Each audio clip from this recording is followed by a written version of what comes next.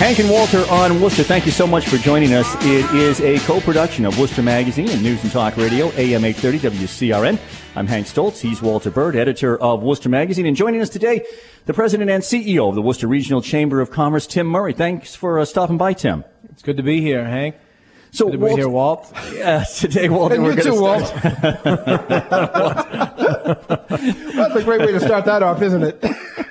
Yes, you were saying. What is this reaction that all of our guests have to you, Walter? I don't know what it is. I don't know what it is. That wary kind of reaction, you know. Ed had the city manager had the same thing. He did indeed. All right, today we're going to talk about something that is much in the news, and it is about the TIFs Worcester Interfaith having brought forward, along with other groups. They would like to see $15 an hour for the minimum wage for new businesses that are coming in that are given a TIF. They'd also like to see a certain number of jobs, well, 100% of new jobs by businesses coming in, going to Worcester residents, and of that, certain percentage of jobs that would go to people of color, to women, and to those with lower income as well. So we're going to have Tim talk to us about that. Certainly, Tim, you're the right guy because of your long history, obviously, with the city. Maybe you can just explain a little bit about how it works. I mean, so a company comes, they want to locate in Worcester. Worcester certainly wants the company to be here. They're going to give as an incentive, a tax break to that company. Yeah, and I think it's important. That's a great question. And I think it's important because I think some people either mistakenly or purposely have kind of given the impression that TIFs are about the city handing out dollars to companies. And they usually kind of, say big companies or those type of thing. And really, that's just not an accurate description of what a TIF is. It's tax increment financing is what the definition stands for in full.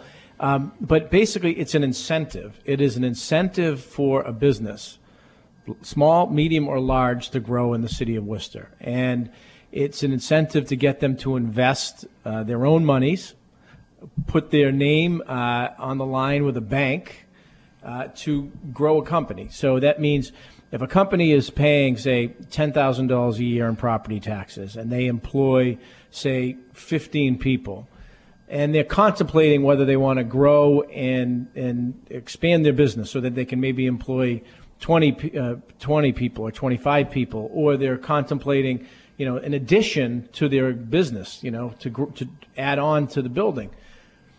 That's what a TIF is for. What it says is the city says, if you invest your private dollars and or bank dollars, we will forego a certain percentage of the increased value that the city will be taxing you at for the improved state. So the city isn't losing any money. In fact, they're encouraging the business to grow and getting a percentage of that growth, but saying to the business, we won't charge you to the full amount for 5, 10, 15, 20 years in order to incentivize you to grow. That's what a TIF is. And what the city gets back is obviously then we get somebody who we hope will be a long-term employer in the city. At some point we'll be paying, all of the amount of taxes after. What is it usually, 10, 20 years? Yeah, I mean, those are the kind of the standard. Yeah. Some have been 15. And the company does pay more in each incremental year, hence tax increment financing. What's new then, guys, about what the city council is looking at right now and what is being put forward by Worcester Interfaith? Well, I think there's a couple pieces to it. I mean, the other important piece is, why has Worcester been one of the most aggressive cities in the state to use TIF? Because it's one of the only tools that the city of Worcester has to abate or to mitigate the fact that we have one of the highest commercial industrial tax rates in the region and for, comparable sized cities. So, I mean, we have no doubt one of the highest commercial industrial tax rates in the region. So this is an ability to help companies. Again, another important point. Many of the companies that take advantage of TIFs are companies that are already here. So this is a way to help them grow here locally, retain them, and it's also been a tool to encourage companies to come into the city and mitigate the fact that a town or two outside of Worcester, they could be paying a significantly less in terms of the commercial industrial tax rate. So I think what's new, Hank, to your question is there are groups across the city who now want to create mandates and requirements in the TIF, which add costs to businesses. It adds to the cost of doing business, thus mitigating or reducing the city's ability to combat the high commercial industrial tax rate. And so, and also you're also handcuffing in the city manager's flexibility to negotiate a deal. Yeah, and the thing is that, and I understand the reasoning behind it. I get the idea behind it, although I would also say that a lot of it is also union driven, okay? But you have, like Tim said, you have a lot of businesses already here, but you also have developers coming in who might be taking over properties that no one else is going to take over, like the old courthouse. They ask for a TIF, the city says yes, all of a sudden you have a bunch of people railing against it. The problem that I have, the concern that I have with, what these people are asking for is that when you talk about local hiring incentives, you really have to be careful, what you put in place. And I'm sure that Mike Traynor, who wrote this this policy, I'm sure that they've gone over it with a fine-tooth comb. But, for instance, and we talked about this off the air, when a company comes in, let's say they're going to have some federal funding coming in.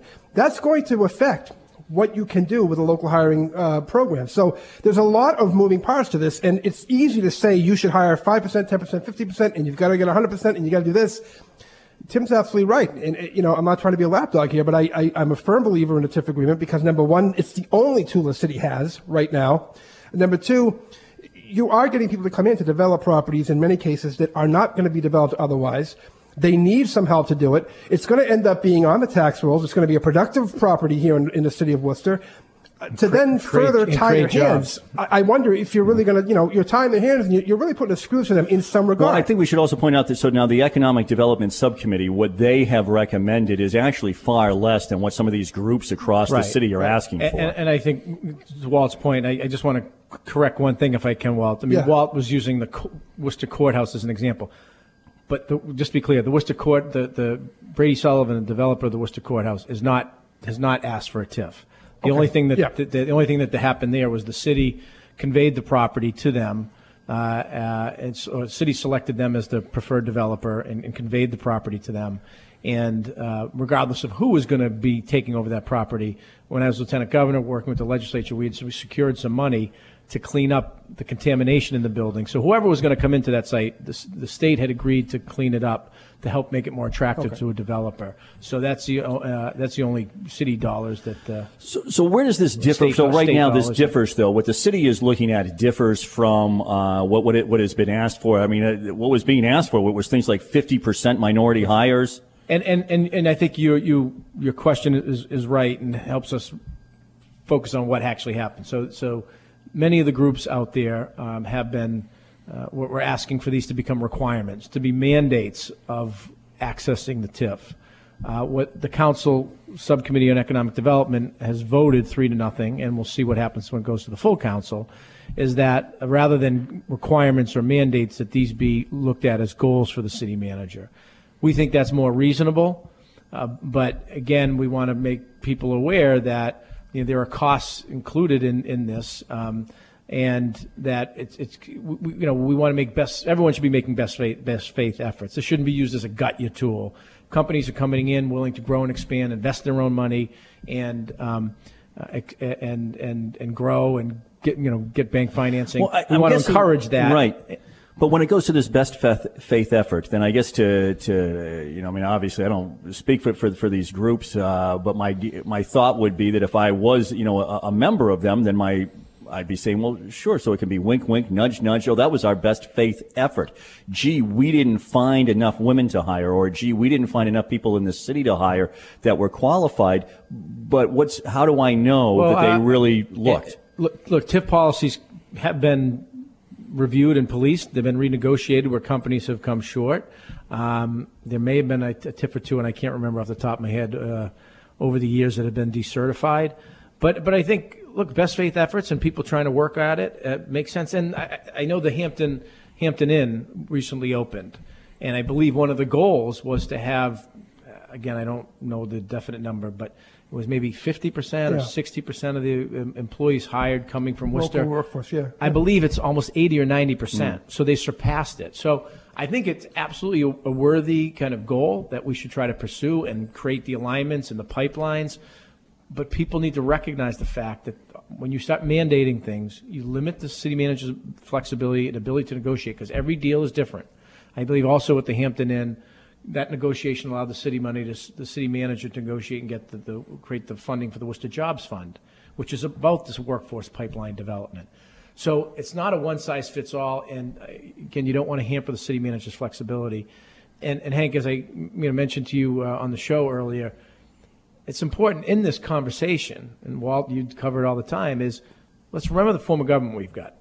The city manager works for the city council, and they evaluate him every year. If they think he's not negotiating good deals, well, they're going to let him know, and ultimately they can remove him. But if he's negotiating these deals, holding people, encouraging people to meet what they pushing for these goals and objectives, then I think we can get where we want without being overly restrictive and overly burdensome in terms of costs and regulations to the businesses. I think it's also worth noting that and I was taking a look at something called the National Cooperative Highway Research Program. This is a few years old, but it basically focused on local hire programs like that. These types of programs, the type of things that these groups are looking for, are the very type that most often get challenged legally. These, when these municipalities, these localities use this tool, to institute a local hire preference, they're most often challenged in court as well. So, it's not out of the realm of possibility that some of these will be challenged. Now we're talking an extra cost on the city's part, I would think. So I worry about that. I look at some of these things like making sure they try to hire minorities and women. There are federal statutes that require that all employers do not discriminate in hiring. It doesn't mean that if I have a job that there's going to be a disabled or a black woman or anyone who is qualified for that job. I think to mandate that, again, I think it hamstrings an employer. And I'm not saying that we shouldn't have a majority of local people working on that. I believe we should. But I also don't think we should be telling an employer, you can't have anybody else from Rhode Island or Connecticut working on your job. Who cares how much it's going to increase your cost? Who cares how much it's going to put you in the red on this project? We want you to do this. I just don't think that that's a really a fair way of looking at things. I think that this policy that they created, the city, is pretty fair, though. And the other piece in it, which was, I think, big part of kind of the discussion and focus debate is the minimum wage at $15. Right. Before California and New York recently passed a statewide minimum wage at $15, which I think is going into effect over time, Massachusetts just a year or two ago voted, the legislature debated this, discussed it, and it was signed into law to increase the minimum wage over a several-year period. And I think prior to these two recent, New York and California, Massachusetts had, I think, maybe the highest minimum wage or was moving towards the highest minimum wage. And I think, look, the chamber, our members, are vast majority, they're reasonable people. They understand that this is a conversation that has to take place from time to time. But it should take place, when it does take place, it should take place at the state level, because otherwise you're pitting community against community, and there's a cost to businesses. Imagine if you're trying to administer and do payroll for 351 cities and towns, and they all start having different minimum wages. Right. So the way that I read this, minimum wage would not go up, although it seems to me that the political aspect of this would be that it would sort of start to begin to push Worcester, right? What you're saying, that Worcester as a city could decide that it wanted to have $15. This, though, would right now just be for new companies that are coming in. So a new company would come in and or a company here that was looking to grow. Oh, okay. And could legitimate and get the TIF and could legitimately say, geez, so now my competitors, you talked about they could go a town or two towns out and pay less. Now they're going to be saying, I want the TIF, but I'm going to be paying $15 an hour, and one of my competitors in the city of Worcester is going to be able to be paying $11 an hour. And again, we think it's a worthy conversation to have. What's a fair, equitable wage? Everyone's aware of the income, inequality and things that. But it's got to take place in a reasonable way. It should, and I think in a way that statewide is the way to have that conversation, and recognizing there are balances and tipping points and what businesses can afford, especially the smaller businesses, medium-sized businesses who don't have the staffing and the ability to kind of monitor all of these things. So, and Massachusetts just took this up. And in the city, I believe this agreement puts the goal for 2018. Am I correct here in Worcester? For all TIF agreements? Right, to have, I think, a goal to kind of have that as an objective. And, in many cases, especially on the construction end, that is already being met. Right. It's, I guess, depending on the types of jobs and the company that's looking for a TIF, and it's a goal because every business is a little bit different. You said that there was a misconception out there that it's only really large companies that might come into Worcester that are looking for a TIF. I'd be one of those who that would have been my thought too. When I first read about this, I said, my guess would be that a lot of companies that are coming in, they probably are already meeting those hiring goals. $15 an hour for a larger company, maybe they're already meeting that as well, or it wouldn't be as onerous. What are some of the, as the president and CEO of the chamber, what are some of the companies that you're trying to attract that would want a TIF that might not be companies that have 100 or 50 or more employees? Hank, I think it's, and as mayor and as council, I voted on these TIFs over the year, and you usually read the backup, and sometimes it's adding 4 or 5 jobs or 10 jobs. It's been a whole variety of businesses, and I would say medium business, smaller side business. I think it's a business owner or company's going to decide, is it worth it? Could they do it on their own? Is this going to be a deciding factor? Is it that incentive that gets them over the hump? But it's a tool in the toolbox. So if a company's looking to grow and expand, and as we work at the chamber and business recruitment, we say, hey, look, this is a tool, one of many options that the city, the state, others can work with you. Ultimately, it's got to be negotiated with the city, and then if there's an economic development incentive program for certain types of sectors that they can access a state tax credit, which reduces kind of taxes, the tax obligation. But it's going to kind of depend on the business, how many jobs, how much they're investing. But again, from my recollection over the years, right. And as you also said, retention's a part of this as well. It's not just new businesses coming in. Right. And there's a number of well-known businesses locally that have been multi-generations in the city of Worcester that have accessed the TIF program to allow them to grow and expand in Worcester. I think any policy that I think you have to have, you have to have room to breathe. I'm not a fan of a one-size-fits-all anything, and it seems to me that's what these groups are looking for. Here's what we want. It's a one-size-fits-all thing, and I think Tim has made the case far more eloquently than I, and his experience is far more deep than I when it comes to business. So I don't think you can have a one-size-fits-all approach, and I do think you have to give yourself some flexibility there to understand that not all, like you just said, Tim, not all the businesses coming in are going to be a GE or 150, 200 employees. It's going to be a smaller business too that needs this. Slapping a $15 an hour wage requirement on them, slapping all these different requirements, it's certainly going to affect how they're able to do business. It's that I look at it as sort of maybe an inadvertent short-sightedness on the part of some of these advocates. I think they're well-intentioned.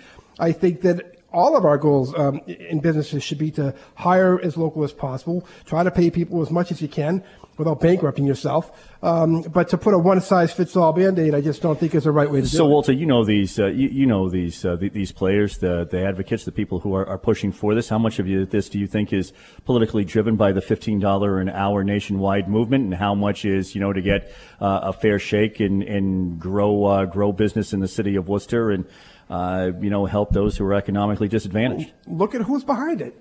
The Building Trades Council. Well, who do you think they're representing? Look at the $15 an hour. Well, who are they representing? Of course, there's special interests. There's always special interests, and I'm okay with that. I get it, but let's just call it what it is. Let's not say that we're just representing the workers' interests. Well, we're representing certain interests. I think is what we're doing. And I'll come out and say it. Maybe Tim won't, but that's how I look at it. The unions want their certain cut. They want certain guarantees. I think that when you look at the groups that are behind this, sure, some of their motives. And I think the $15 an hour movement is a big part of that. And I think Tim said earlier, I think we all see the need to increase wages, to try to give people a livable wage. I'm always kind of, I guess I come across as a cold-hearted. We could do a whole show just on minimum wage versus the language of living wage, and what is it really for? We could do a whole show on that. I think when you look at the people that are behind this, I think that, look, there's some good requests that they put in there. I think the policy that the city came up with is a fair one. I think it allows for flexibility. I think you have to have that. I would not, commit to, a certain wage. I just don't think that that's, like Tim said, the state's already moving in that direction. We're already moving there, and in many cases, some of these companies are already there. So, again, a tool in the toolbox, and Massachusetts doesn't have a lot of them. I mean, in my previous role as Lieutenant Governor, working with Governor Patrick, we were able to, with the legislature, get the HDIP, Housing Development Incentive Program, which is a TIF for cities and towns on residential housing, to encourage more market rate housing in areas that may not have a low percentage of that. And Worcester was one of the first communities to take advantage of that in a couple different projects. So there aren't a lot of tools in the toolbox in cities and towns. And so to further restrict it, I think, is tough. And look, I think the majority of people on the other side of this issue are well-intentioned, and I respect the point of view. But there's a balancing act here, and there's a certain percentage of people who are opposed to everything, and whether it's this issue or another else, and question the other side's motives. It's a balancing act. If we want Worcester to be a place of economic opportunity, of growth, we've got to recognize business as the entity that's going to do that, and we've got to, that there are, but there shouldn't be, I agree, carte blanche giveaways, and a TIF doesn't do that. The manager's his job's on the line. He's going to negotiate a deal that he thinks in the best interest of the taxpayers and give him the flexibility. Yeah, and I would also say this is a chance also to, again, have that ongoing discussion, because as we keep saying, and the word that I think Tim's using the most, the tool in the toolbox. There aren't many tools. There are, I've espoused editorially, and I'll continue to espouse it, the establishment of business improvement districts. That's one thing. I think Philadelphia has done it. Something Worcester maybe can look at. There are things that we could maybe start to do on our own to help try to to help try to give more tools in the toolbox, because right now the state we just don't have a lot, and Worcester's got the TIF and that's about it. And then you have people say, oh, I don't like giving tax breaks. Well, which do you want? Do you want us to at least attract some business, have them tax-paying entities here? We might have to give a little up front, but we're going to have a tax-paying business, or do you just want to keep expanding these nonprofit properties that aren't paying a darn thing? And Walt, I'm glad you brought that up, because I had a business just the other day said, I understand a lot of these groups are advocating for this, and I understand a lot of groups have signed a letter in support of a $15 minimum wage, but has anyone asked or checked if all of these people are practicing what they preach? There you go. And I said, look, I don't know the answer to that question. And they said, the city gives out block grant money. Every organization that they give out block grant money, should they be required then to, is it just something going to impose on business? I said, those are fair questions. They're very fair questions. I think it's a legitimate question to ask. So that's where, again, it's a balancing act. Yeah. We all want the same thing: a growing tax base, jobs, good jobs that give people opportunity up the economic ladder. But those just don't come out of the sky. It's business owners, people working hard to build a business, and there are tipping points in those businesses, and we've got to be sensitive to that. Spoken like a true conservative, huh? I like this. Well, that might be the note to end it on, I think. I don't know about that look might be the note to end it on. A jobs Democrat. I don't know. You can call me whatever you want, but I okay, this goes as a city councilor, as a mayor, as lieutenant governor. I've always recognized, and certainly at the chamber, and maybe this is because when I was in high school I worked at the chamber, but when business and government can work together and create meaningful partnerships and opportunity, that's the way you really create opportunities, and recognizing each other's roles. The private sector creates the jobs. Government can help, educate people and do the infrastructure and things like that. But they got to work together and respect what each other do and find those balancing points. Tim Murray, thank you for joining us. Tim Murray, President and CEO of the Worcester Regional Chamber of Commerce. For Walter Bird, editor of Worcester Magazine, I'm Hank Stoltz. Hank and Walter on Worcester, co-production of Worcester Magazine and News and Talk Radio, AM 830 WCRN. Dig, if you will, the picture of you and I engaged in a kiss. The sweat of your body covers me. Can you, my